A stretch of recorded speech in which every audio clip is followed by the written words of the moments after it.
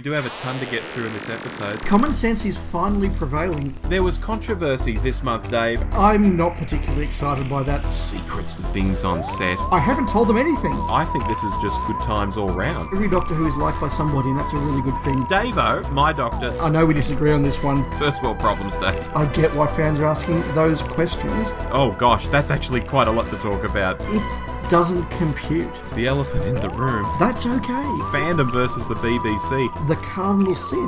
Moving along. Lunch. Hello and welcome to the Doctor Who show for the month of May 2023. He's Rob. I am indeed, and you're Dave. You threw me there. I just thought I'd do something different. We've been doing this for 8 years, so let's mix things up. And look, you're listening to the Doctor Who show. Tonight we are going to be talking about season 26. It's a deep dive into McCoy's last season, Classic Who's last season, as voted for by you, the listeners. But we've got news, we've got short topics, we've got a lot of feedback from you as well. Rob, are you well? I am very well, Dave, and I'm itching to go. This is going to be a good one, I think. No, I think it is. Look, I'm here. Winter is definitely approaching in Australia. It is dark, cold and wet, but that's fine. We have Doctor Who to keep us going, and so we'll dive straight in. First of all, Rob, since we last recorded, I have been to Sydney. I have met Sophie Aldred. I've hung out with Phil and Dwayne from the Sirens of Audio podcast, and because there's a lot to say about that, I think we've agreed we're going to do a dedicated special episode on that, hopefully in the next week or so. Yes. We have hinted about it on Twitter saying, look, we'll talk about it on the show, but it won't be this show, folks. It's going to be its own show, an extravaganza. Yeah, absolutely. It's far too much to do as a short topic. It would take over most of the episode. So keep an eye out for that coming soon, because I have a lot to say about what was a really fun day and a really fun experience. But that said, we are, by coincidence, talking about season 26, and I may throw a few, well, Sophie told me, comments into the mix. Name dropper. Absolutely, if you can, why not?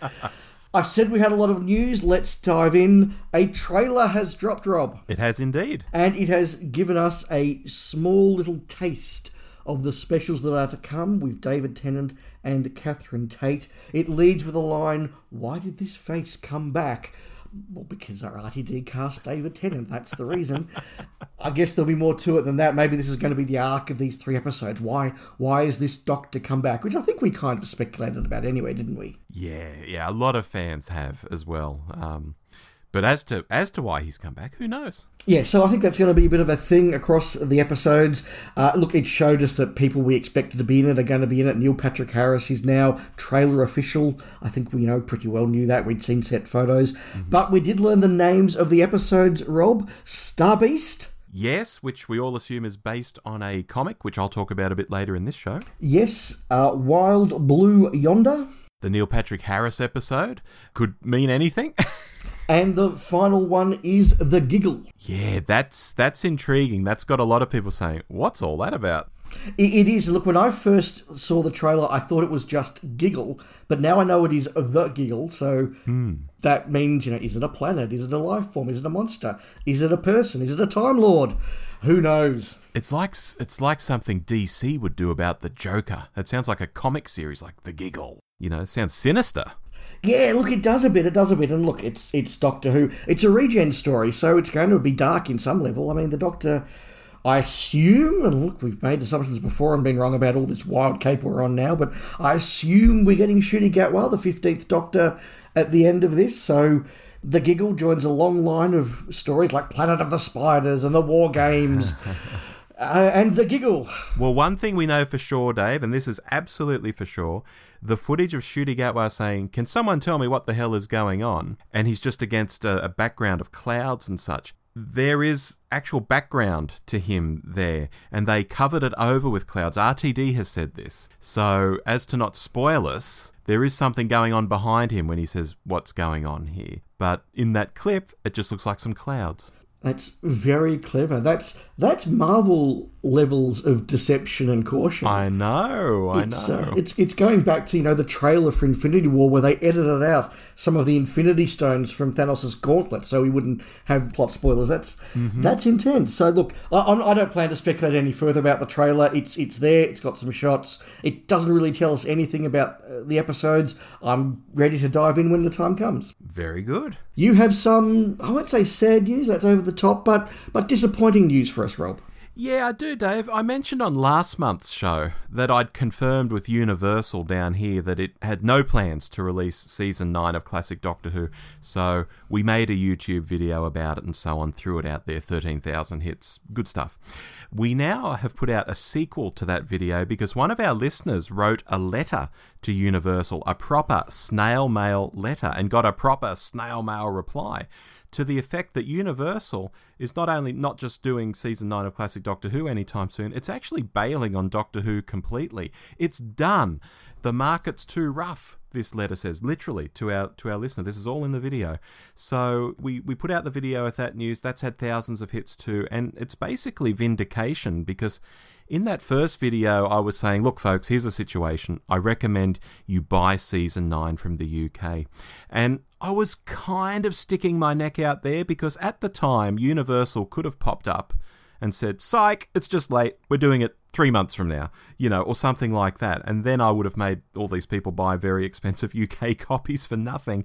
But this second video hammers it home on paper from Universal. Universal is done, and there's no cavalry on the horizon. It's a very different situation to the handover between Roadshow and Universal back in 2019 when Roadshow said, look, we're giving it up, and Universal put their hand up and said, yeah, we know, and we're taking it on.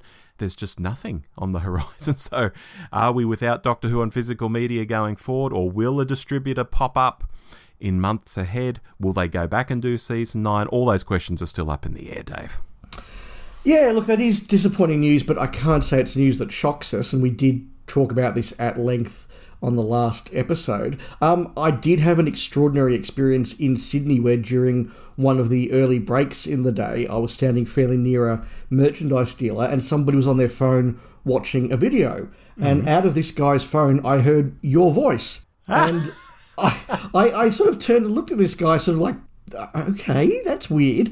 Yeah. And he was obviously chatting to the guy who was behind the table stand, and the guy behind the table stand said, yes, that's your podcasting partner. And it's like, okay, not only did you know who he was, you know who I am, that's my partner. And that was really quite a bizarre experience. And he said, we've been talking about the video Rob put out, and this guy who had multiple copies of Season 24 Blu-ray on his table said, I'm kind of with you. These things just aren't selling in Australia. Anybody who buys them wholesale always has leftover copies. You go into any DVD store or Blu-ray store in the country, and there's always spare copies of Doctor Who Blu-rays on special at reduced rates. So I think that the market just isn't quite there for the numbers they need to make a big, sumptuous Blu-ray box set. And so that was, it was very interesting. I think genuinely this has been a big topic of conversation. You hadn't told me that story before. I'm quite amazed to hear that, actually. Wow. Yes, I wanted to get your live reaction to that. Yeah, that's a wow moment. But look, yeah, it's all about the revenue, and possibly a smaller distributor can come on. Friend of the show, Brendan Jones, suggested Network could come on board because they put out some pretty niche stuff in some very nice packaging. I've thrown out Madman. You might agree with Madman as well, Dave, as possibly a distributor who would be interested with smaller revenues, but we just don't have any news on that. No, Network did do the Goodies box set, which we'd been waiting on for a long time. They've also done a lot of those very obscure BBC sitcoms, so stuff like No Job for a Lady, that sort of thing that you can really, very, very niche audiences. So yeah, they're definitely one that might do it and might do not quite as sexy a package. It might be a slightly watered down package, but still a thorough package. And look, Madman is also definitely a possibility. He has a long track record with Doctor Who. I remember Tim from Madman when he was just a single retailer working out of a little warehouse in Melbourne, where we'd just pop along, and he was sort of imported a lot of stuff. His biggest imports were manga and porn, but the stuff you couldn't get in a normal DVD shop, basically. Yeah. But he also would import a lot of the special stuff like B5, Trek, Doctor Who, where fans wanted UK or American copies quicker and better quality than the local Australia knockoffs. So I do remember Madman going back to last century and popping along to get my Doctor Who tapes from him, and he's now a very successful distributor of movies and pop culture generally. Absolutely. I think the anime side of the business has recently spun off to be Crunchyroll in Australia, but he still has all the movies and TV show sort of side of distribution as Madman. So anime was definitely where he sort of made it big. But yeah, he's very good at sort of picking things that don't have a large audience but have a dedicated audience where you're going to sell some tickets or sell some copies. Yeah, or is Disney just blocking physical media sales outside of the UK? Who knows? Yeah, look, who knows? Look, as we discussed on Twitter, Rob, we actually still don't know a lot about the Disney BBC Doctor Who deal. No. We know that the BBC gets to broadcast New Who in the UK. We know that Disney will broadcast new episodes of Doctor Who outside of the UK, but outside of the UK, who has classic Doctor Who ownership, who has physical media ownership, who has seasons 1 to 13 of Doctor Who new series. Like, we don't quite know whether Disney starts at year 0 with the next episode, or it goes back to 2005, or does it go back to 1963? We don't know. It's a mystery. It is a mystery.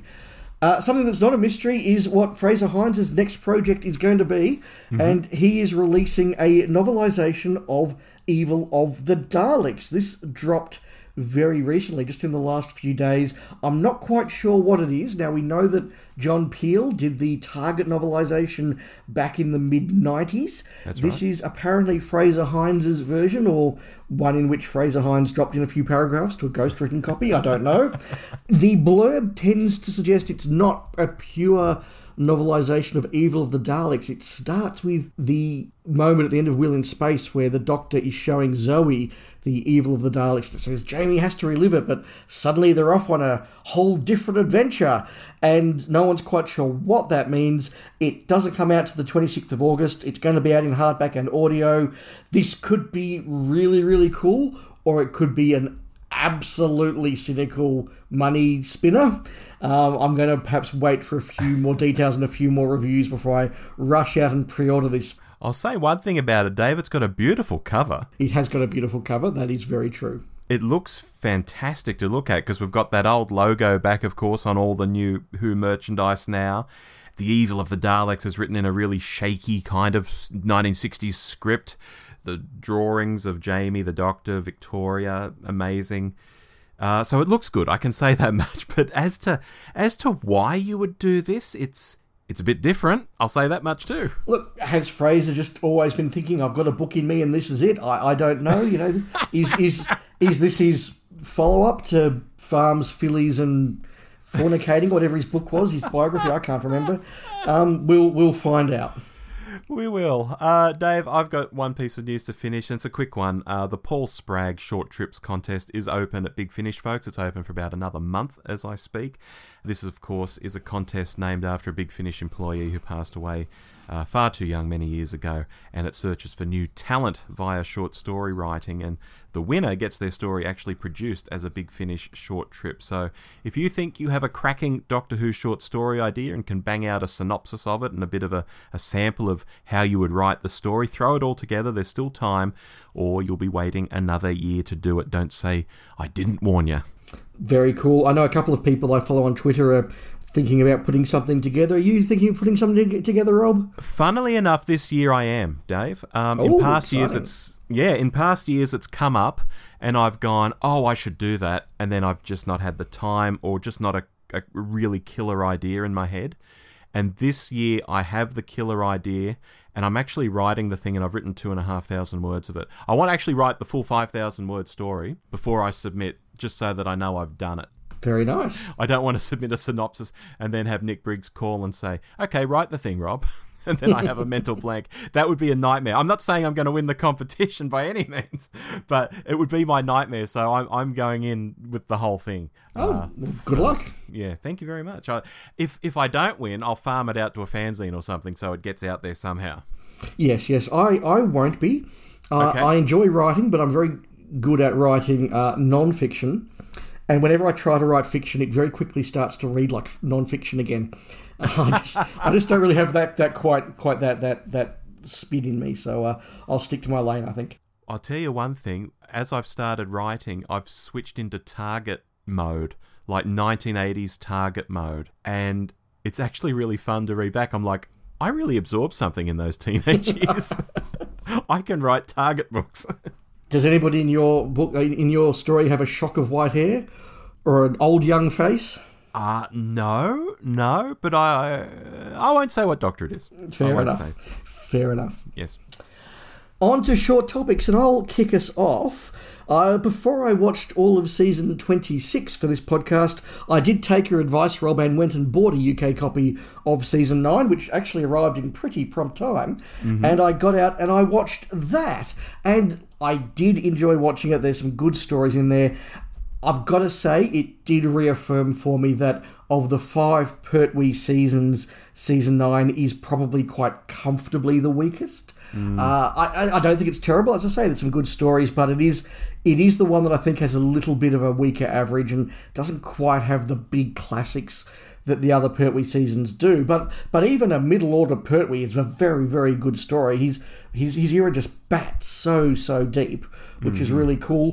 Day of the Daleks was good to see again, although I do think watching it again that it is probably the weaker of the Pertwee Dalek stories, which probably makes it the weaker of the Dalek stories from the first 3 Doctors, if I'm honest, but that's not bad. That's a pretty good average for the Daleks if this is its low point. Oh, for sure. I quite like it, actually. Yeah, I quite like it. I just don't think it's quite as good as all the other Dalek stories because most of them are absolutely brilliant. This is just mostly brilliant.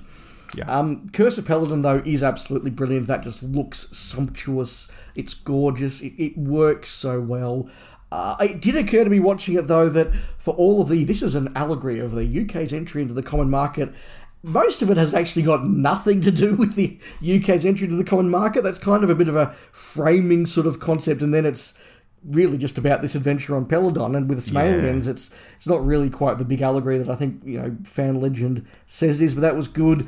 It's one of those things that people have seized on and just repeat. Possibly they haven't even seen it themselves, but they just know to say it about that episode. Yeah, that's right. The Sea Devils is really good. I don't know whether that or Curse is the peak of the season, but it's definitely one of those two. It's a shame the Sea Devils don't quite have the characterization the Silurians did. They are sort of generic monster sidekicks to the Master, which is, that's fine. That's what that season's doing, or that's what that story's doing, but it's okay. Look, I got to the mutants. I really did try and give the mutants a fresh look, but by the end of part 1, I was just sitting there going, we're at the end of part 1, we've already had colonialism, apartheid, ecology, pollution, mutations, an assassination plot, and I'm just like, this is kind of bonkers, and none of it's really making a lot of sense, and it is just that Bob Baker and Dave Martin just throwing everything at the wall and seeing what sticks. In this case, it is a bit of a mess, and it's also one of the very, very few Barry Letts produced stories that I think looks cheap. Now, a lot of Pertwee stories look like they were made in the 70s because they were. Yeah. But they never really look cheap. They look like sort of the cutting edge of what the BBC in the 70s could do. This just looks as though a lot of things just haven't quite worked. The set design just hasn't quite worked. The costumes are just a little bit ordinary, etc., etc. It all just doesn't quite come together. So that I still don't quite rate the mutants.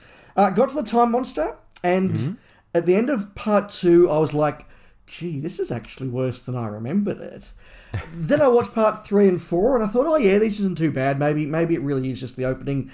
And I've got to say, you get to part 5, and I thought, did somebody change the entire production crew, writing, cast? It's like it's a whole new story. Suddenly when they get to ancient Atlantis, it's this brilliant, mythological, poetic, nuanced, emotional, really, really deep and interesting story with some really good production. And by the time you get to the moment where Dalios has been killed and Galia realises just how the Master has really manipulated her into killing her husband, and then he destroys her entire nation, I was really like, wow, this is really, really good. And then that final scene with Kronos as the angelic woman rather than just the guy in the bird costume.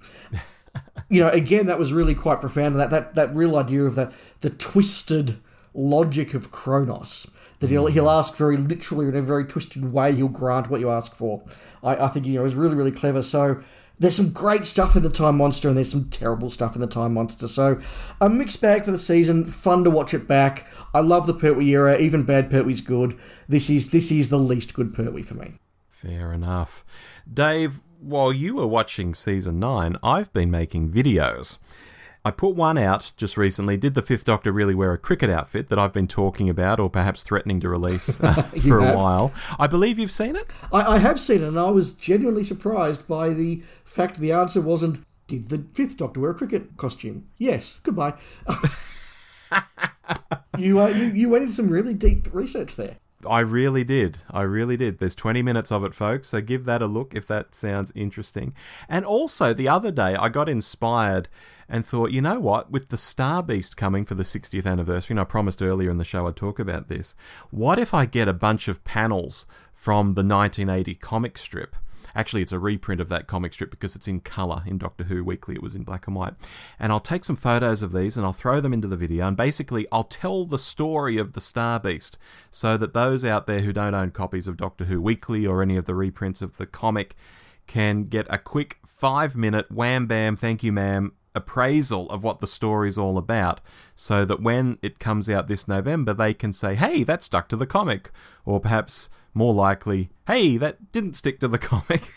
But I'm thinking it'll be a bit of a mix. I'm thinking it will stick to the comic in some areas. Some of the scenes we've even seen in the trailer could come straight from the comic. So that is out there. If you've never read, heard of, whatever, The Star Beast, I've made a video about it. Go to the Doctor Who Show YouTube channel. Thank you. Yes, now I haven't watched that one. Okay. Because my thinking is, when we come to do our hot take on the Star Beast, it will be interesting if you go in as now a bit of an expert on the comic, and I go in having never read the comic or knowing anything about the comic, and see if that skews our perceptions of this story. Interesting idea. Okay, so I'll mark you down to watch it after the 60th anniversary. Yes, yeah, I think so. Good. Very good.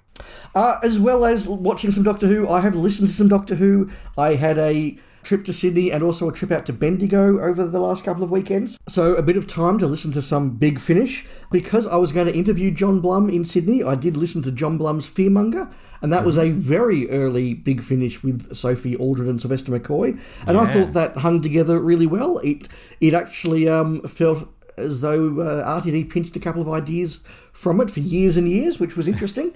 So I enjoyed that. I then did follow up. I thought I really, quite enjoyed that Sylvester Sophie one. What's another one I could listen to? And Colditz jumped out at me as like, oh, that sounds interesting. I like the idea of Colditz in World War II. Mm-hmm. And so I listened to Colditz, and that's one of the best Big Finishes I think I've listened to. I thought that was a really strong adventure.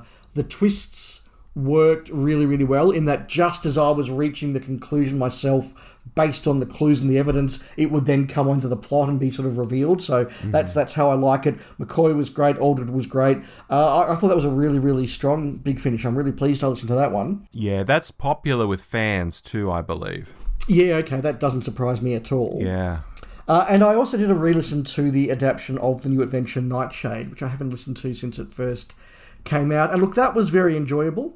Your mate Samuel Barnett is in it, and look, to his credit, I wouldn't have recognised him if I didn't know he was in it. He plays a very different character to what he normally plays. Interesting. And look, it's enjoyable. I do think that it suffers more than most of the novel adaptations from going over to audio. I think that the cuts that have to be made to the plot are a bit more obvious in this one. And once again, a bit like All Consuming Fire I mentioned a few months ago, a lot of that imagery that you can really conjure with careful language and prose in the books doesn't quite come across the same in the audio, which is a shame. I don't think it quite holds together as well as something like The Higher Science or Love and War, but it's still a great adventure. Excellent. Well, to round out short topics, I've got another bit of self-promotion here. I don't normally self-promote like this, folks, but it's another box ticked, I suppose, in my Doctor Who fandom. I've had an article published in Celestial Toy Room, which is the fanzine of the DWAS over in the UK, and it's all about Doctor Who podcasting, what I think of it in general, the diversity in the space, how to find Doctor Who podcasts, all of that stuff. It's something I actually wrote a year ago, probably longer. Dashed it off one night, didn't think much about it. And Doc over at the Diddly Dum podcast actually mentioned it to me on Facebook recently. And I was like, oh, that's cool. I'm not actually a paid-up member of the DWAS anymore, so I had no idea that was out. Reading it over, I should have given it maybe another edit. There's even a few things the DWAS guys could have tweaked, like me mentioning that it was 2022 and things like that. But, oh well, it's out there. And if you subscribe to DWAS and get Celestial Toy Room, you'll see an article from me in it and my thoughts on Doctor Who podcasting. Excellent. Well, we've smashed through that because we have a whole season of Doctor Who to dive into. We sure do. So, look, we put it out onto our Twitter feed a few weeks ago and said, which of our nominees do you want us to talk about? Now, Matt Smith's Season 7A got 12.9% of the vote. Mm-hmm. Davo's Season 19 was winning for a while, but ended up with 19.7% of the vote. It was early leader. It was the early leader. Then the Pertwee Season 8 took over the lead. That ended with 33.3% of the vote, but with 0.8% higher, Sylvester McCoy's Season 26 was the winner at the point where the poll seized up and stopped taking votes. Yes, for the second time we've done a poll in recent times, folks. For some reason, it would not accept votes. So the actual result could have been different. It might not have been different. Who knows? But I've looked around Twitter troubleshooting sites, and for the life of me, I can't find any information on this phenomenon. But it's happened to us twice now. It's a real thing. Yeah, we still had, I think, about 180 votes. So we were at the tail end of the poll. Oh, yeah, look, it might have been another 20 votes, but with how close McCoy and Pertwee were, it would have been fascinating to see what happened in the end. Yeah, look, it would have, but McCoy did win, and the reason why I nominated Season 26 was, well, look, there are a couple of reasons. One, I know that there are a lot of our listeners who are of a similar vintage to us and for whom McCoy was their doctor, particularly fans who grew up in the UK, and so they didn't have the repeats that we did, and the McCoy era was mixed in very well with the Tommy era and the Pertwee era and all the rest of it. People for whom this was the McCoy era, I think, do hold it in very high regard, and I know a lot of those people do listen to us, so I thought it was fair to give them a chance to hear something about their favourite Doctor. But also, this is a season that is almost mythical in status in Doctor Who fandom. It's the one that everybody says is fantastic. The show finished on a high. The show was just getting great again when it got axed.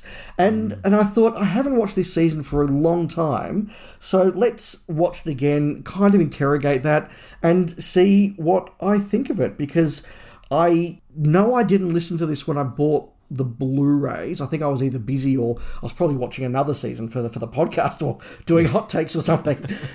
So I never got around to watching it. So this is the first time I've watched the Blu-rays as well. So it has been a while. And for at least one of these stories, it's been a very long time. And I'll talk about that when we get to it. Yes. Well, I had watched it when the Blu-rays came out. So this is my second time in a relatively short period, I guess. No, that's good. When did you see it first, Rob?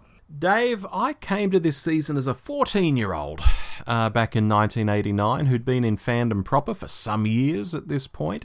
So I wasn't seeing it for the first time with adult eyes by any means, but for sure as someone who wasn't really a young kid anymore, and I was learning to be more critical of what works and what doesn't in Doctor Who and I guess TV in general, and I knew who the current crop of writers were and who the script editor was, and how music is important to a story, and making all those little connections, simple as they might seem, like, oh, the guy who wrote Remembrance of the Daleks is back. That makes me interested in seeing his story.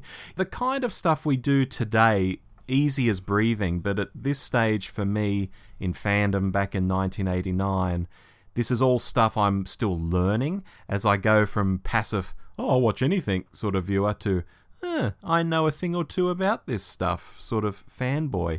And vitally, can I underline, this is all pre-internet as well. Yeah, it absolutely is. It's back in the days of very primitive fandom, looking back now.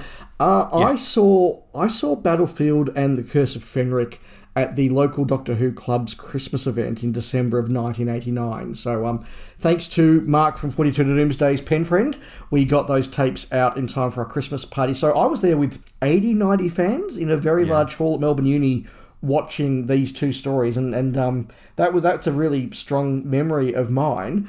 I believe that the club showed Ghostlight and Survival at a meeting in March, which, for the love of me, I don't remember being there, and I have no idea why. And apparently, I'm speaking to Mark and Robin Richard. They all said that Paul Cornell came to that meeting, so I definitely don't remember that happening. So I don't know where I was in March 1990, but I wasn't at the Doctor Who Club meeting, so I did see Ghostlight and Survival go out just on ABC TV at 5:30 Monday to Fridays, and that was in October, November of 1990. I did look that up and find that out. So we got it a full year after the UK, which was about typical. Right, yeah. And just offhand, now that you mentioned Cornell in Australia, I think that might be the visit he made down here where he got the idea to set Goth Opera in Tasmania. It could be. He made 2 visits, so it could be that one or it could be the next one. But yes, I know he may have made more visits. I know he did 2 to Melbourne and visited the club. So, yes, he had been out there around that time. Yeah. Just to rewind, though, to my comment about this being all pre-internet, you would have to learn about stuff, folks. You'd have to learn through being in these fan clubs and talking to fans and seeing the pirate tapes and reading Dwim. We didn't have JNT turning up on breakfast TV to tell us the new season was coming, or the Doctor appearing on Blue Peter. We didn't even have Blue Peter, full stop. So you really had to hunt for knowledge in those days and really sort of know what you were about to see this stuff in line with the UK, or as in line with the UK as you could be. And I think that was part of the fun back then, Dave. You had to be active, you had to be on the ball. So it was kind of an exciting time when I think back to when I first saw this. Yeah, absolutely. We were that level of isolation, sort of, and separatism from UK fandom. To give an example, when I was looking up some of the old local fanzines about this, the issue that would have been coming out as Survival was broadcasting in the UK still says definitively that the fourth story of this season is called Cat Flap. So we didn't even have the correct story titles right up until broadcast. Yeah, I remember those titles, yeah. Yeah, so look, I have good memories of it. I do mostly remember enjoying it go out, with a few important caveats, which we'll talk as we dive in. Now, Rob, do you want to start on Battlefield, or do you want me to? I'll kick off, Dave. Please, go for it. I've got a lot to say, but I'll do a little bit of a pause after I have my opening salvo. Okay. It will be a salvo, because it's an interesting one here, isn't it? The story, I think, in Battlefield is quite sound. Personally, I like Arthurian legend. I like the way this uses it with a bit of a twist and brings back the brig and this updated, proper UN-style unit. All of that is really neat. But on the screen, it's just embarrassing to look at for long stretches. The acting is often woeful. If you said to me, pick a story from this season to introduce someone to Doctor Who with, it would not be this one. And yet this is the big, let's kick off the season story. You can just tell they want lightning to strike twice. Like, oh, Ben, you brought it home with the debut story of season 25. Let's do that again. And it just doesn't work. McCoy's doing his worst shouty acting of any story. The unit Range Rover looks like it was some kind of non-military green colour, and they've tried to make it camo, and it just looks woeful. It even has velour seats, Dave, betraying that it's some kind of family wagon from somewhere, just done up a bit. Yet elsewhere, they do have proper military vehicles in the episodes too. It's just strange, and I'll stop there. That was a salvo. I have another. Okay. I went into Battlefield knowing that I enjoy this story, and I've always enjoyed this story. I also went in very aware that this is the one that a lot of fans don't enjoy and is fairly regularly picked out as the one that doesn't stand up to the quality of the rest of the season. And indeed, last night when I put a quick poll on Twitter and said, what's your favourite story from season 26, Battlefield did come last. It was very tight between 4th, 3rd and 2nd, and then a big gap in first one with about 50% of the vote. But Battlefield was last.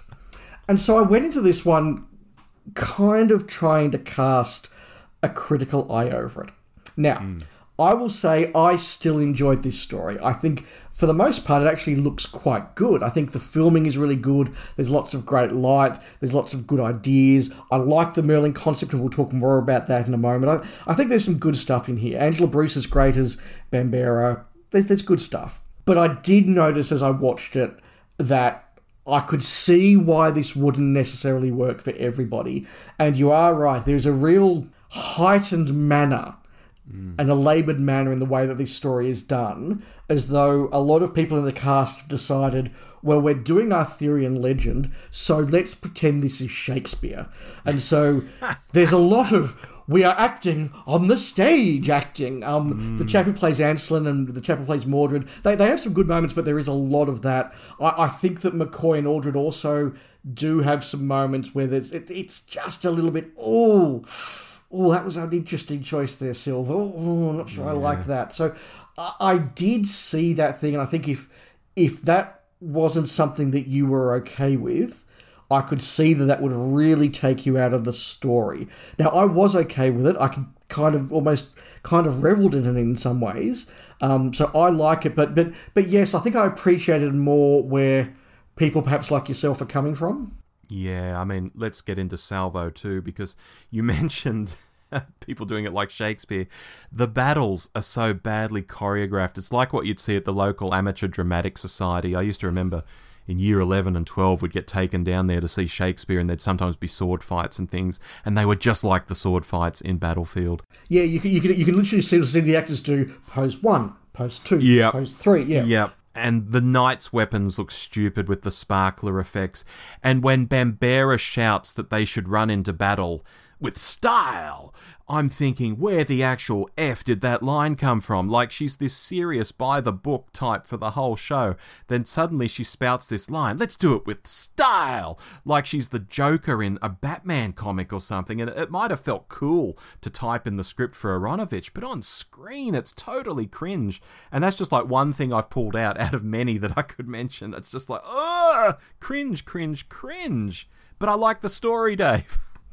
Yeah, look, I don't disagree with what you're saying. I think that Bambera is, again, one of those characters you either get that we're just going for a bit of an over-the-top sort of fun character, or you go, no, this is stupid. And I think it's one of those lines you're going to fall one side or the other of, and that's fair enough. I do like the concept of the Doctor as being Merlin in the future, and I do really like that denouement where the Doctor from the future has written himself a letter, and I think it's really good, and I don't think it's Battlefield's fault that would become an over-the-top trope over the season and then a really overused and often badly used thing in the new adventures over the next 10 years. I think it's not Battlefield's fault, 'cause I think it's really cleverly done here, and I like all of that aspect of the plot, and I like the Destroyer. I think the Destroyer's a really cool concept.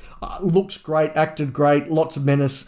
It did strike me this time that he actually doesn't do anything. Yeah. It's kind of like, I'm going to destroy the world soon, any time now. I'm really going to do it. I mean, I've always sort of thought of him as this thing that's sort of in the back half of the story, but really he's only in the last episode, and he's only freed by Morgaine for about a minute and a half before the Brigadier shoots him. Yeah. Apparently, they were going to do it slightly differently. He was going to be some sort of, like, guy in a suit, and then he would transform into the Destroyer. But apparently that all got messed up and they couldn't do the effect or something. But apparently there was going to be some sort of transformation where he'd appear quite normally at first and then change. But regardless, it's an excellent costume. It does look very effective. Yeah, and I don't think the cliffhanger to episode 3 would have worked if it wasn't that mask. No, probably not. Here's a guy in a suit. Yeah, no, it's interesting. Sophie did say, this is my first of my Sophie said moments. Yes. Sophie did say that Ben Aronovich was really ashamed of this story and really didn't like how it turned out, and he's still sort of, quite doesn't like to talk about it, which I think is a shame. And if you listen to the commentary, it's him and Sophie and Andrew Cartmel, and Ben and Cartmel, who were both incredibly young, very new writers when they wrote this, are looking back at the DVD commentary with sort of about 20 years of experience, and they're saying, well, of course, now we'll do this differently, and of course, when it went from 3 parts to 4 parts, all we did was sort of spread it out, whereas we should have made part 1 still part 1, and da-da-da-da, and then, Sophie says in the commentary, well, I really enjoy it, guys, like, stop bringing it down.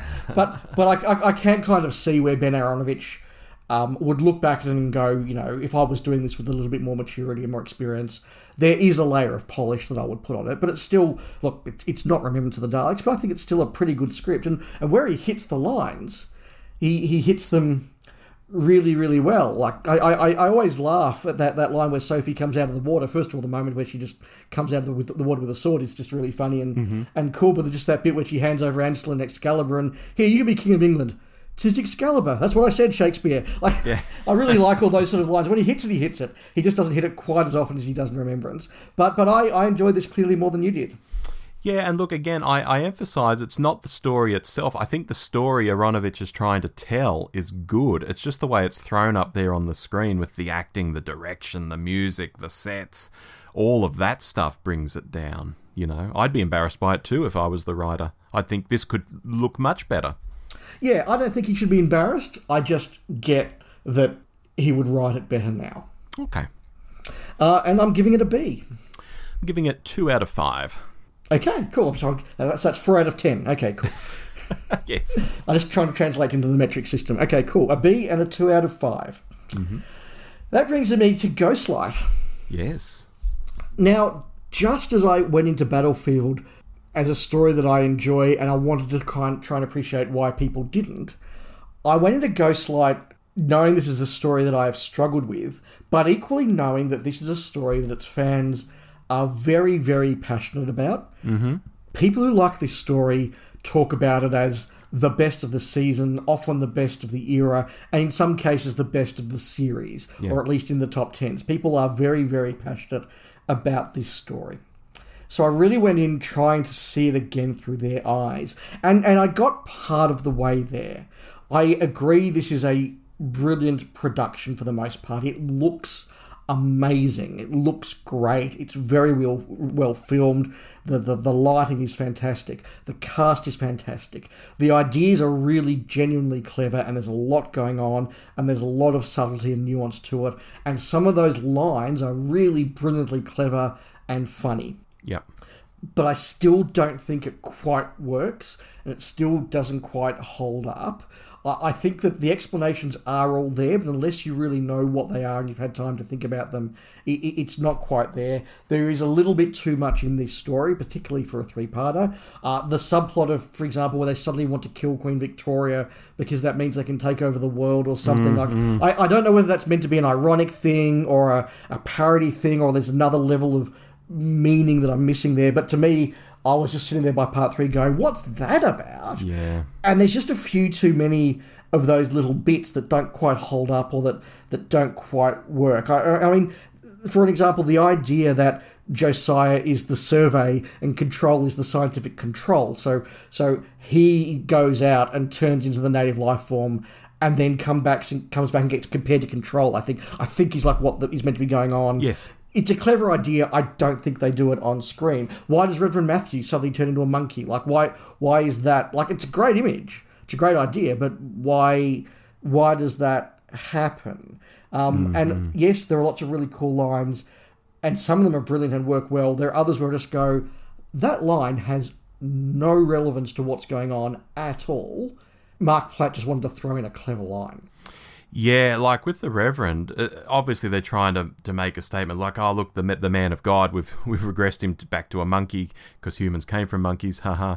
But wouldn't he have regressed back into an infant if he was regressing? You know, like how does his whole DNA change?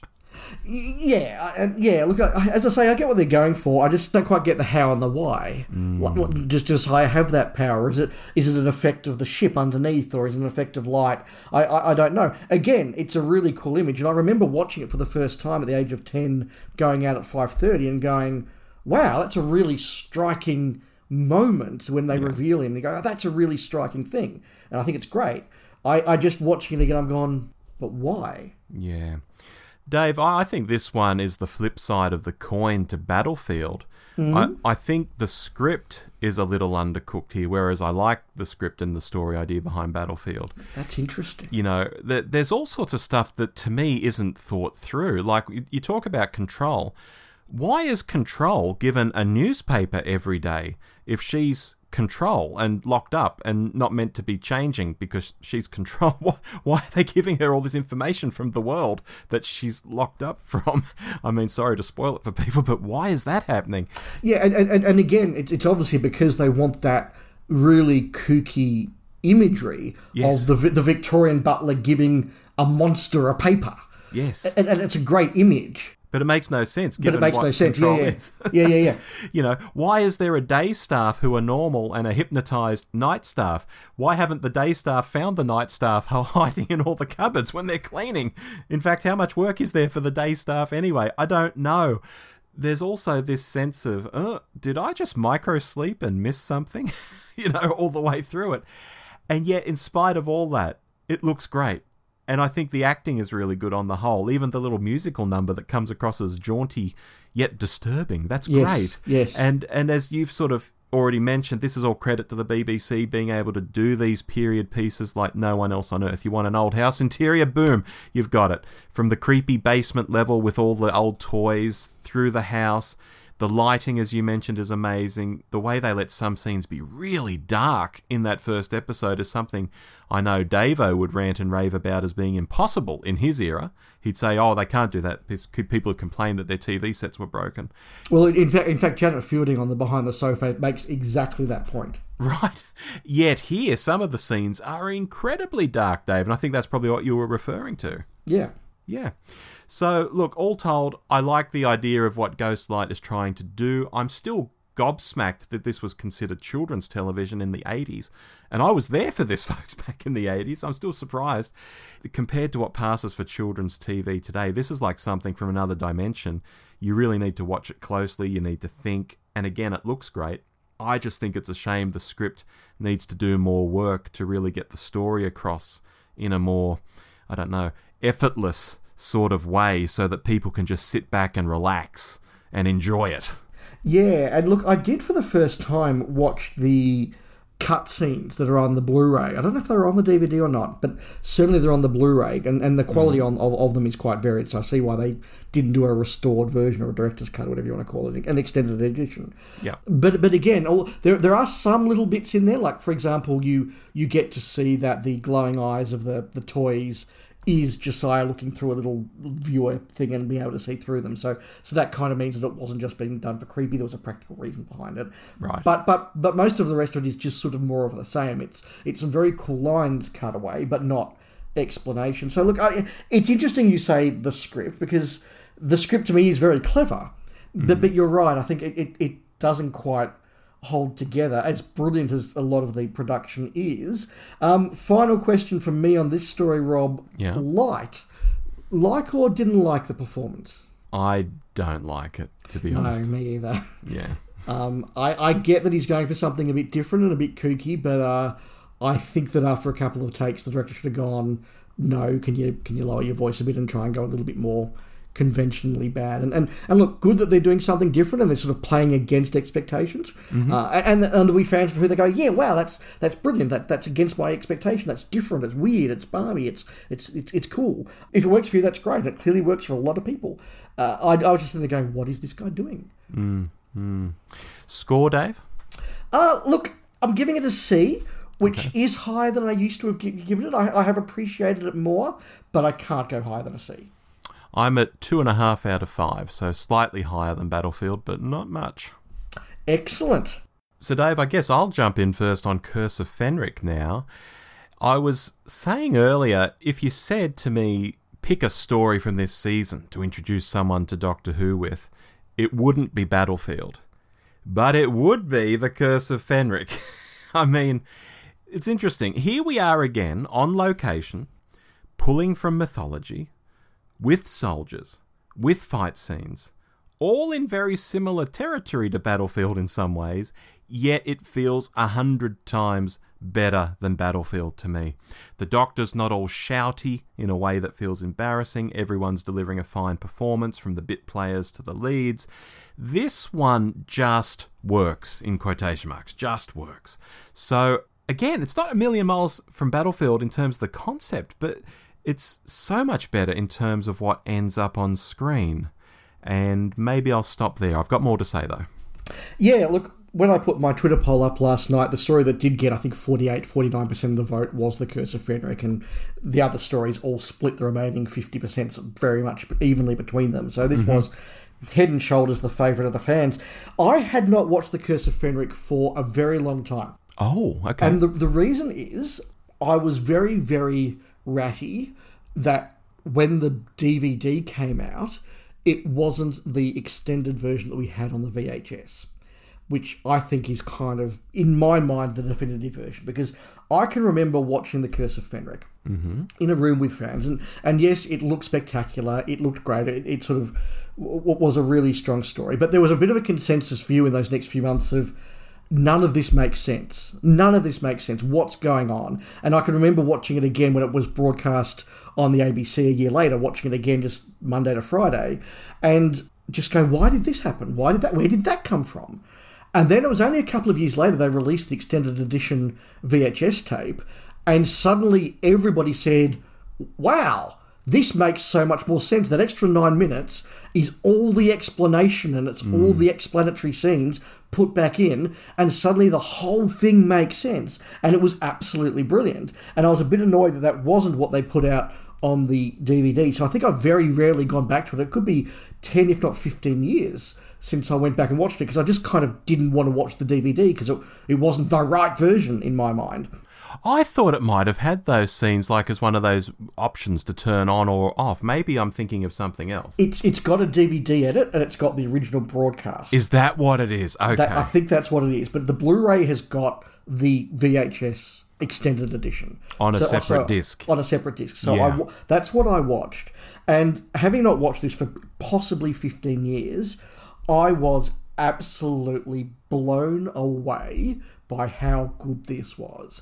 As a kid, I liked it. I didn't love it. I think it was just a little bit too dark, a little bit too adult, and some of the themes just didn't really make sense to me. Watching it now, in my early 40s, it makes so much sense to me, and the themes they're going for, the ideas they're going for, the threads they're pulling on are just wonderful. Ian Briggs is doing some wonderful writing. You're right, the acting's really good, the cast is good, the music is stunning. I'd forgotten just how good the music was. Yeah, there's more I can say, but that's my opening gambit. Okay. Well, I'll pick up the thread that it's interesting, because if you do dig into the story, you still find bits that don't really add up. Not quite in the same way as Ghostlight, like I was sort of ribbing earlier, but because the story moves at such a fast pace, if you're not watching the, what do we call it, the special edition, the VHS cut? Yeah. And, this story was edited to within an inch of its life to make the episode length, and I believe had been cut at the script editing stage as well before they even filmed. So they'd had one go at cutting it, then they cut it again in the editing room. So there was even more they probably could have filmed, but didn't. Because it does move at this pace, it's easy to miss stuff, like how there's that family in the graveyard with the Viking names, even though the whole curse thing is about how the Vikings showed up and got killed off soon after landing in the UK. Even the guy carving the rune says, I'm going to die tonight. And it sounds very grand and dramatic, but you can't have your cake and eat it too. Did these guys come and get wiped out by the Black Fog? Or did they hook up with locals and have generation after generation of babies? It seems to be saying both things happened. The story needs both things to be true, but they seem incompatible to my mind. Yeah, I picked up really properly for the first time on this viewing that the descendants, like for example the Sundsvigs or the Sundsvalls, whatever them, yes, one of them married into either Ace's family or Soren's family or something like that. So like that's why Soren and Ace are wolves of Fenrir, because they're descended from the Vikings. And I think Soren says at one point, my grandmother's English or something, and she's obviously meant to be a Viking descendant. Yeah. So picking up on that, the Vikings show up, do they? And they take some local women and have babies. Well, when this Black Fog comes, why didn't it kill everyone? Why did it only just kill the Viking guys, whereas the other people could go on and have more babies and end up as Ace in the future? I don't get it. I don't get that at all. Yeah. Again, there's some stuff here that I think is very reflective of Andrew Cartmell's script editing, where Andrew Cartmell, as we know, was going for a very graphic novel type feel. And that meant that there is stuff like that where you put it on screen, and if you think of it as a panel in a comic, it's a great panel. It works really, really well. It maybe doesn't quite work as well on TV. And again, I mean, even though Cartmel's been the script editor now, he's in his third year, he still hasn't got the hang of how to ensure that a script is ready to fit into 24 minutes of television. Yeah. And you know, consistently, even in this season, stuff is just being cut and cut and cut because he's just left too much on there. As much as I love the Haimavors and as much as I love the Great Old One, I think, again, great costume, great monsters, the Great Old One does feel as though it's just an extra thing that's been thrown in that maybe if he was removed, things would make a little bit more sense and be left room to breathe, because he really does just sort of arrive, wander around, get lectured by Fenric, and then go, "Oh, you're a bit of a dick. I'm going to kill you." Yeah. And Step into this room. Yeah. Yeah. And I mean, I remember as a kid thinking that was very, very anticlimactic as an ending. Like, the serpent's just like, "I don't like you anymore," and takes him to a room and gasses him. Of course, now as an adult, I appreciate so much more that that's not the conclusion. The conclusion is the moment where the Doctor has to shatter Ace's faith in him so she can stop believing in him, so that the Great Old One can come close enough to Fenric, etc., etc.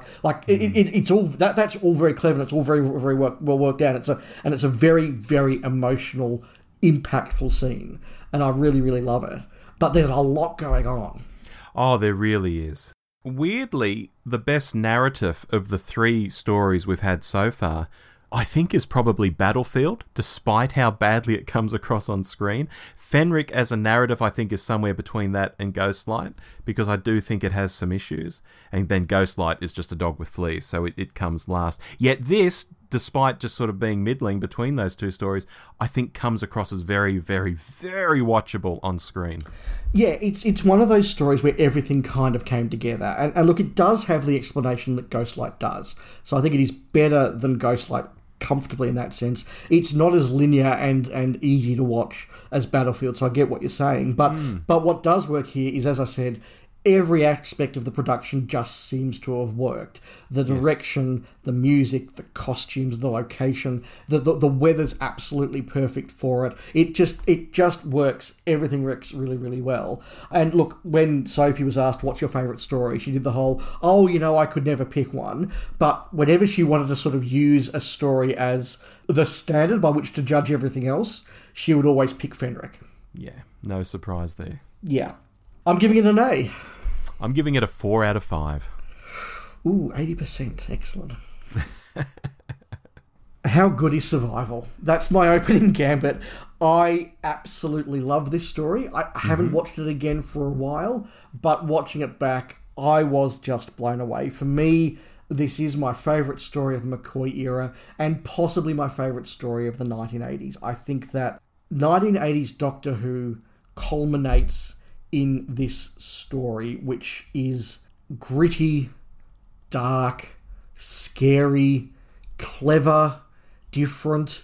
It's got a cool alien landscape, and then around that you've got the production of just a wonderful score by Dominic Glynn. That electric guitar sound we just haven't heard in Doctor Who before works so well. You've got the paint box atmosphere for the planet, which they've tried it again in previous stories, and it was a bit off in Mind Warp, and it wasn't bad in Greatest Show, but here they can make paint box work, and it looks great. You've got those fire jets coming up through the water, and you've got Anthony Ainley as a restrained master.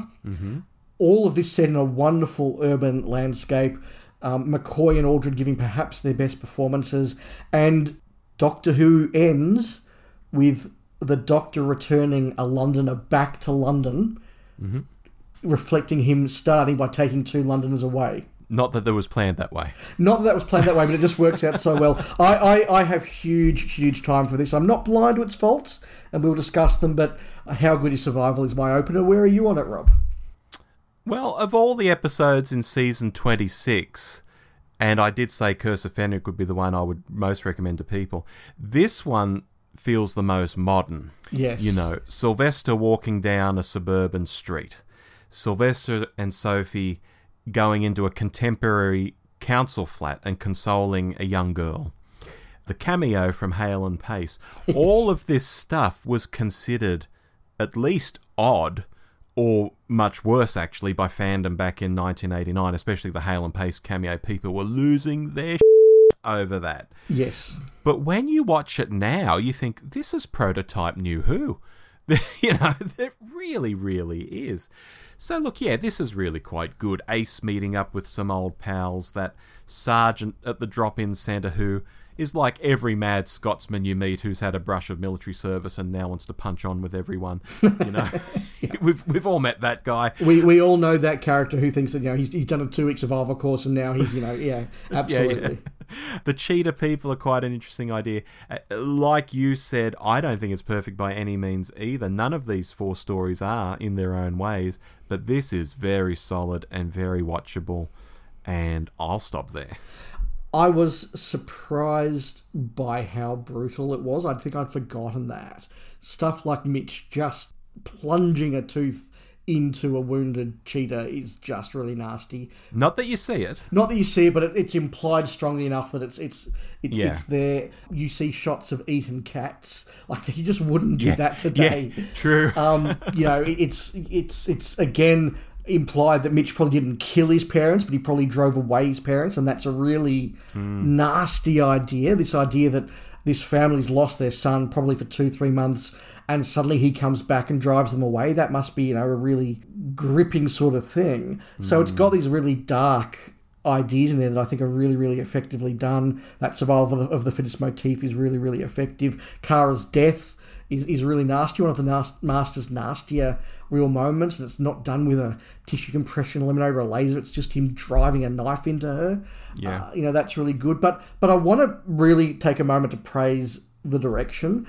I've long thought that Alan Waring is a real undersung, undercredited director in Doctor Who's history, and I think it's only because his big successes are in the McCoy era, where a lot of people weren't watching, or fandom was incredibly dismissive at the time, and he doesn't quite get the credit that, you know, others do.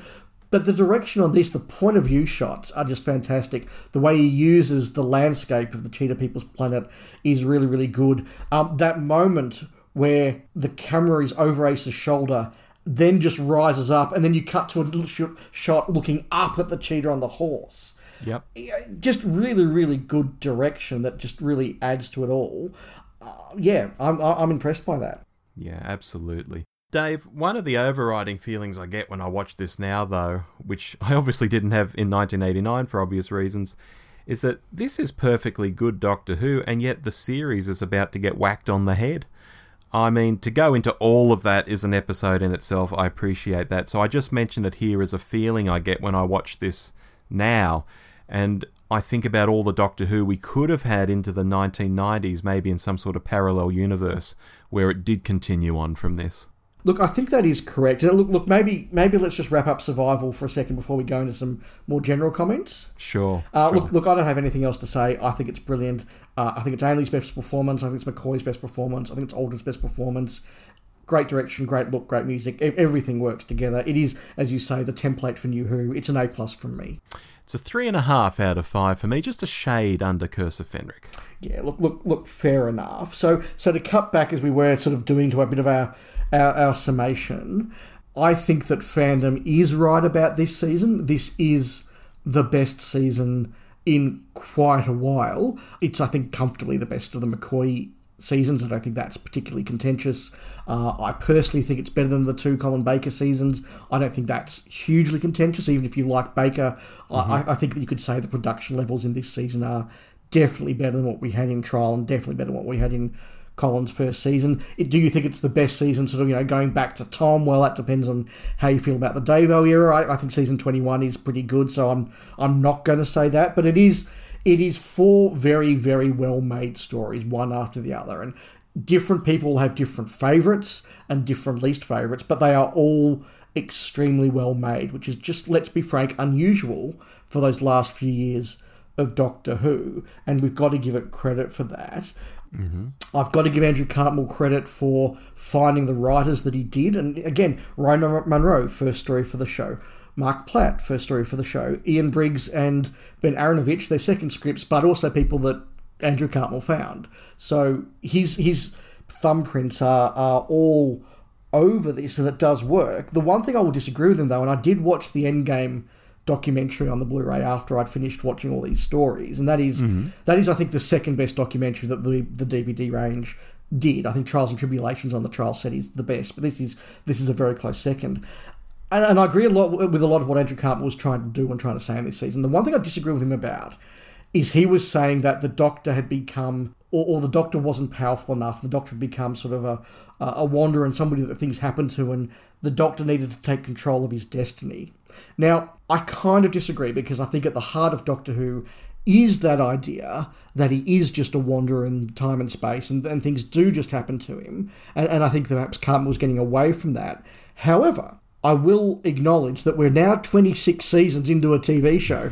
Yeah. And so the idea of let's do something different is something that was worthy of doing. And even if I don't quite agree with Cartmel's direction or his reasoning on that, I totally get why he's wanting to shake it up. So that's why we do get the Doctor has set up himself as Merlin in the future. The Doctor has brought Ace to Gabrielle Chase for very particular reasons to manipulate her. The Doctor has come to find Fendrick, etc., etc., etc. And Survival's the only one where he just rocks up in Perivale and stuff happens to him in a very traditional Doctor Who way. And maybe it's that traditional Doctor Who format that just lifts it a little bit above the other ones for me. I think it's a very good experiment. I'm glad that they did it this time.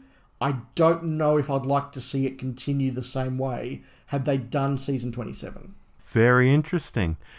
I've given my scores throughout this, so anyone listening will know I'm rating Curse of Fenric the best, Survival second. Then I think it's a bit of a drop down to maybe Ghostlight in third and Battlefield in the last place. But all of that said, if you were to read these as target novels, I think those bottom two would rise up quite a bit, and frankly we might see some of the positions shift a little.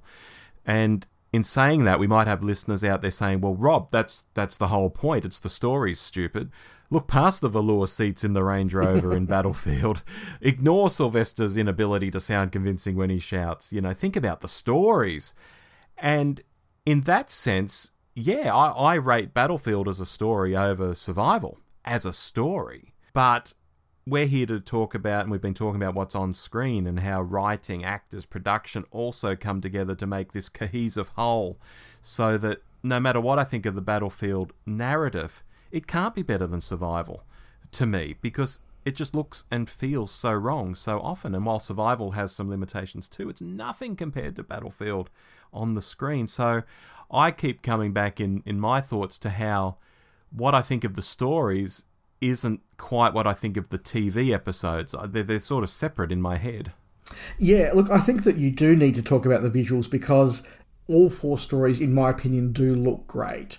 And I mentioned way back at the start of this episode how almost all of Barry Letts's Doctor Who never looks cheap. It looks like it's era, but it doesn't look cheap.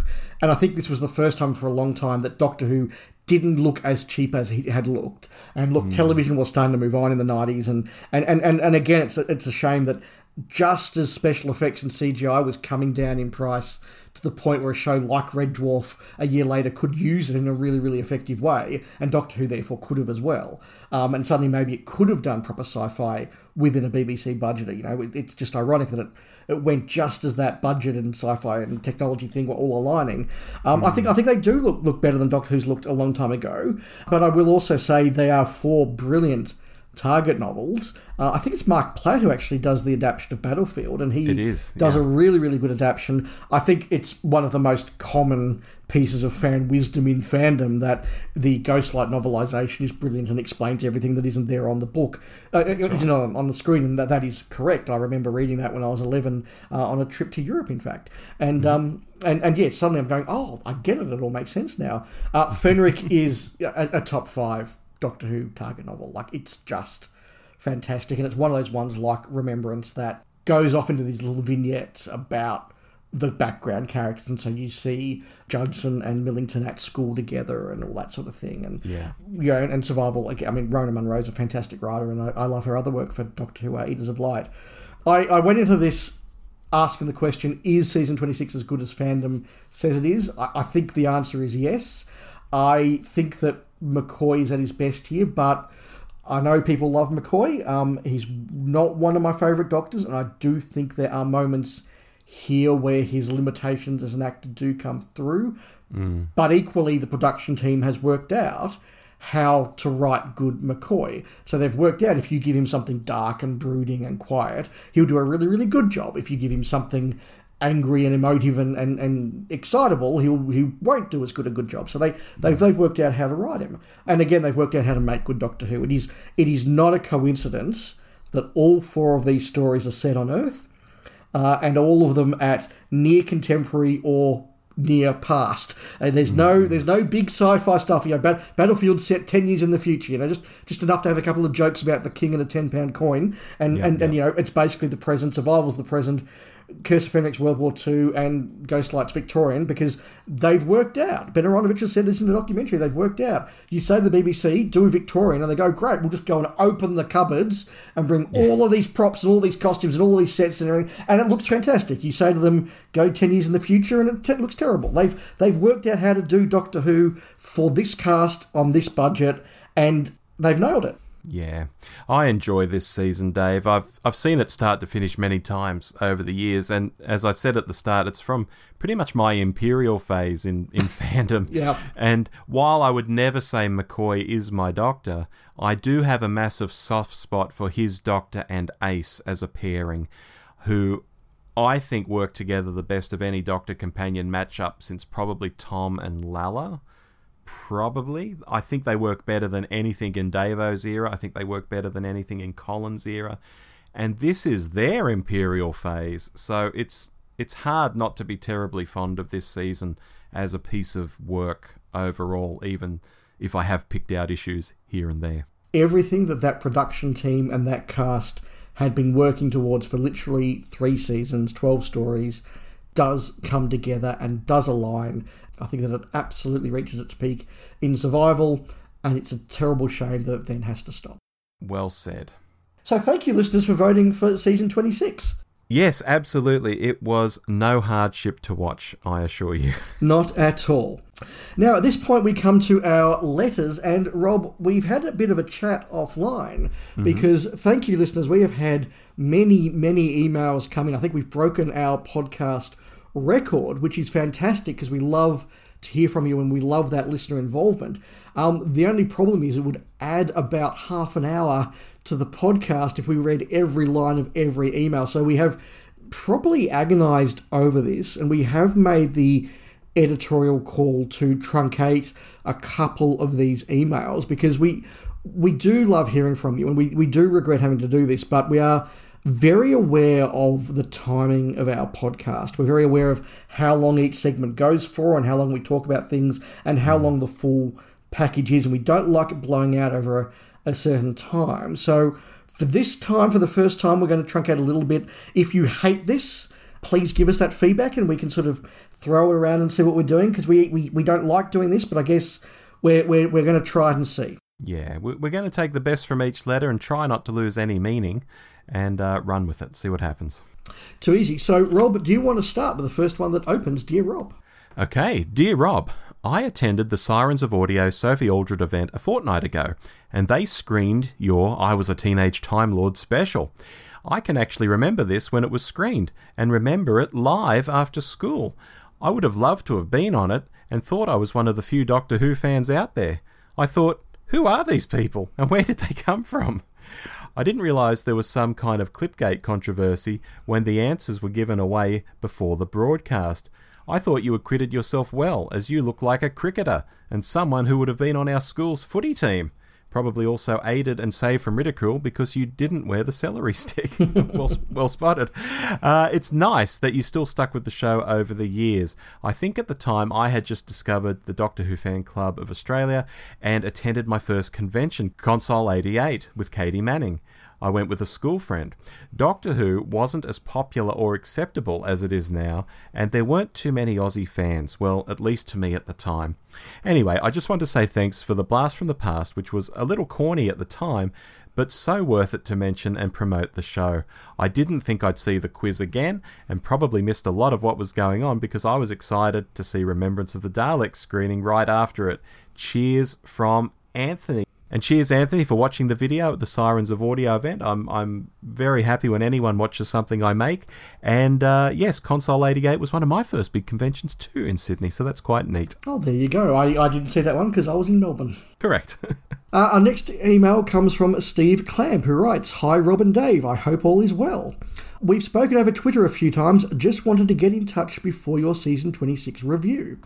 Since finding your podcast about 2 months ago, I've listened to no less than 22 of your shows.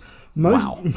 Impressive. Most are lengthy ones too. Love them all, and most of my views matched with yours, which is a bonus. Season 26 is so special to me. I only started watching Doctor Who in 1987, when my older brother convinced an 11-year-old me to watch The Regeneration. So my first episode was Time and the Rani Part 1. I adored it. And the great thing was, it turns out nearly all Doctor Who is better than that. So Season 24 made me a fan. Season 25 blew my mind, especially Remembrance of the Daleks, of course, from that almost Star Wars-esque opening shot to the "Time will tell, it always does." It was something really special.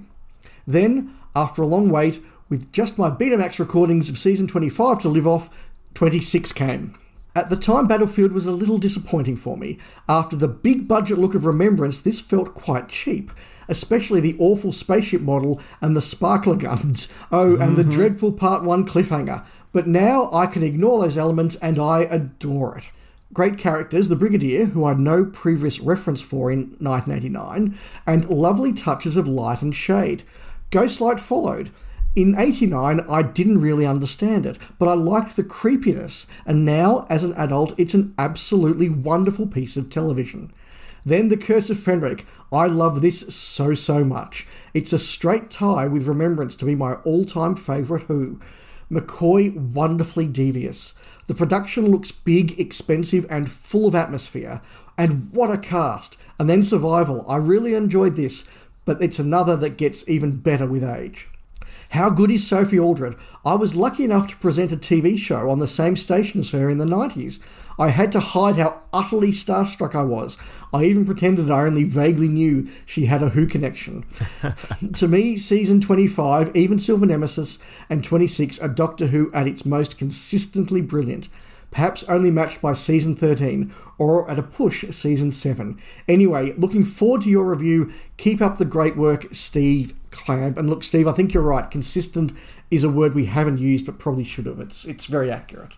Absolutely. And if our UK listeners are thinking, oh, our local newsreader's called Steve Clamp, that is Steve Clamp from ITV who has written in. For some reason, the Doctor Who show has a lot of media types who follow us, especially newspaper types in Australia and Asia. And Steve follows us from the UK, working over there at ITV. And it's very interesting to hear these comments from Steve about the season, because he is contemporary to me and maybe just a few years older than you, Dave.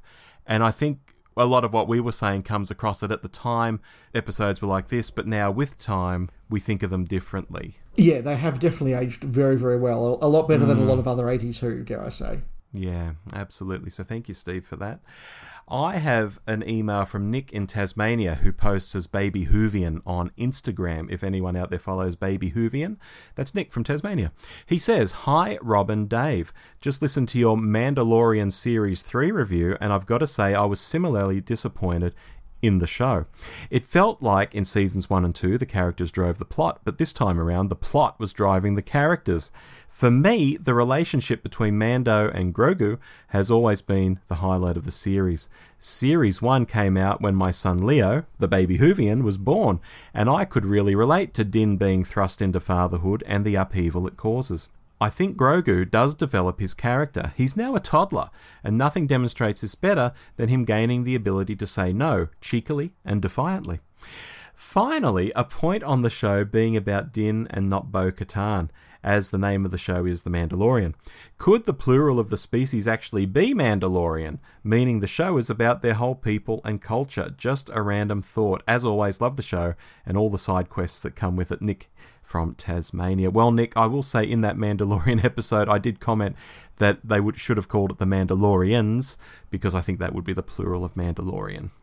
I'm kind of blown away by that insight, much the same as when I was, about 30-something and suddenly realised that Return of the Jedi didn't mean Return of the Jedi plural. It meant Return of the Jedi Anakin Skywalker singular, and had completely misunderstood that title for about 35 years. That's all right, Dave. That's all right. We have one from Neilers in Carrickfergus, Northern Ireland. Lovely little part of the world, Northern Ireland. I went there in December one year. It was a little bit cold, but lovely. You feel history in Northern Ireland. Well, some of my family's from there, Dave. Well, there you go. Yes. He opens, what about your fellas?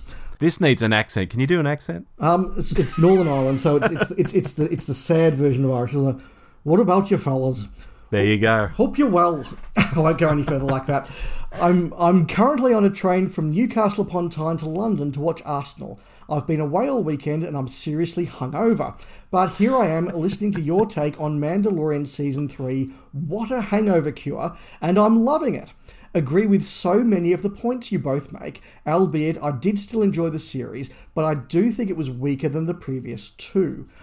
Also agree that the whole Grogu arc has run out of steam. But anyway, I'm going to crack open another can here and enjoy the rest of the show. Looking forward to the upcoming shows and hearing about Dave meeting Sophie Aldred. Take care, guys. Nailers in Carrickfergus. Lovely stuff. Have one on me, Neilers. I think I wrote that back at the time. Nice. And to round us out, we have an email from David Harmsworth, who's going to talk about 3 of our recent episodes. Hi, Rob and Dave. Hope all's well down under. I've just completed the 3rd episode of the epic Alternate Galaxies trilogy that you and Dave recently recorded, covering Ultraviolet, Picard Season 3 and The Mandalorian Season 3. First off, that's a very impressive run rate, so thank you for finding the time for all this bonus content. Also, as ever, they were 3 really fascinating and thought-provoking discussions, which prompted me to share some spoilery thoughts of my own. Episode 1, The Vampire Menace, Dave. I loved Ultraviolet when it originally aired, and having now rewatched it for the first time since, I actually felt it stood the test of time pretty well.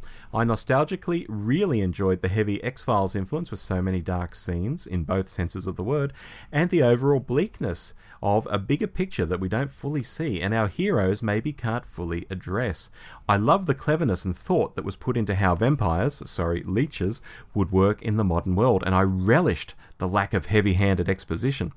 Your differing takes on Mike's character arc, lack of, especially got me thinking. For me, all 4 of the main team are compelling characters because each, in their own way, is damaged. I also didn't mind that the quartet largely end the series unchanged. Pierce aside, having faced up to his cancer diagnosis, a subplot I'd forgotten, but which resonated with me on rewatch because of my own diagnosis. For me, that lack of change just leans into the consciously bleak tone and underscores that the battle between humans and Code 5s is a war of attrition that's far from over. My only real gripe is the daftness of Jack's clothes being resurrected along with his body in the finale. Surely they could have got away with a more plausible naked Jack with careful camera angles, and then implying he's nicked a new suit by the time he taunts Mike at the end. Ironic, given that Joe Ahern later managed it with a naked, different Jack in Bad Wolf. All good points. Yes. Episode 2, he's called this one Attack of the Changelings. I see where he's going, yes. I do too. Totally agreed with your joint take on Picard Season 3.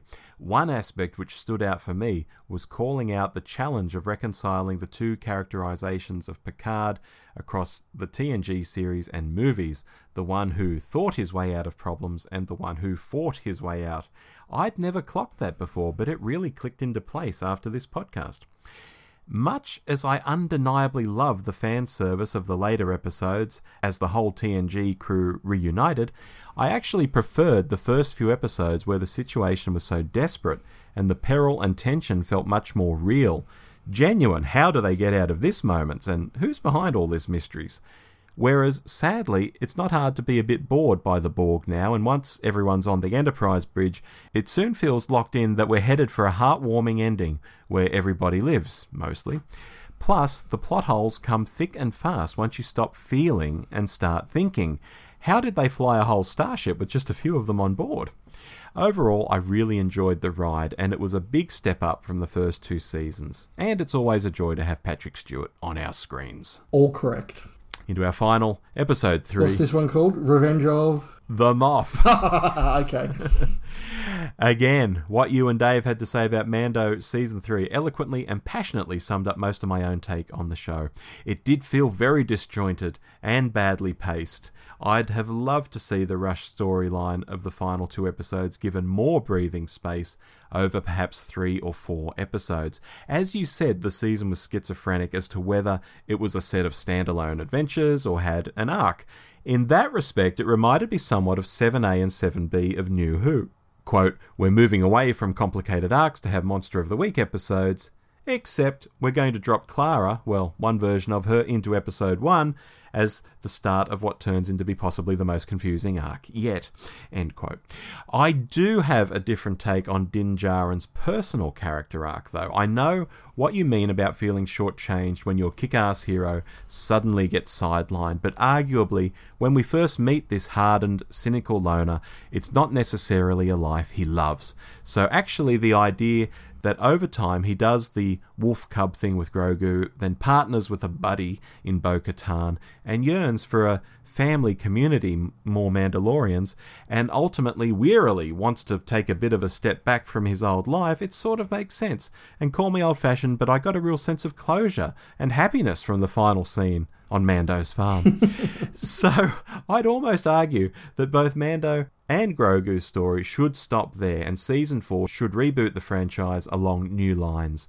My fear, though, is that whatever they do with Season 4, it will suffer from being a slave to setting up the other series and future movies. This is the way, from David Harmsworth. Thank you for all of that feedback, David. And yes, it was a bit of a, I won't say a slog, because it was fun, but it was a lot of time and work to put together all those extra episodes. Yes, we won't be doing that in June, for example.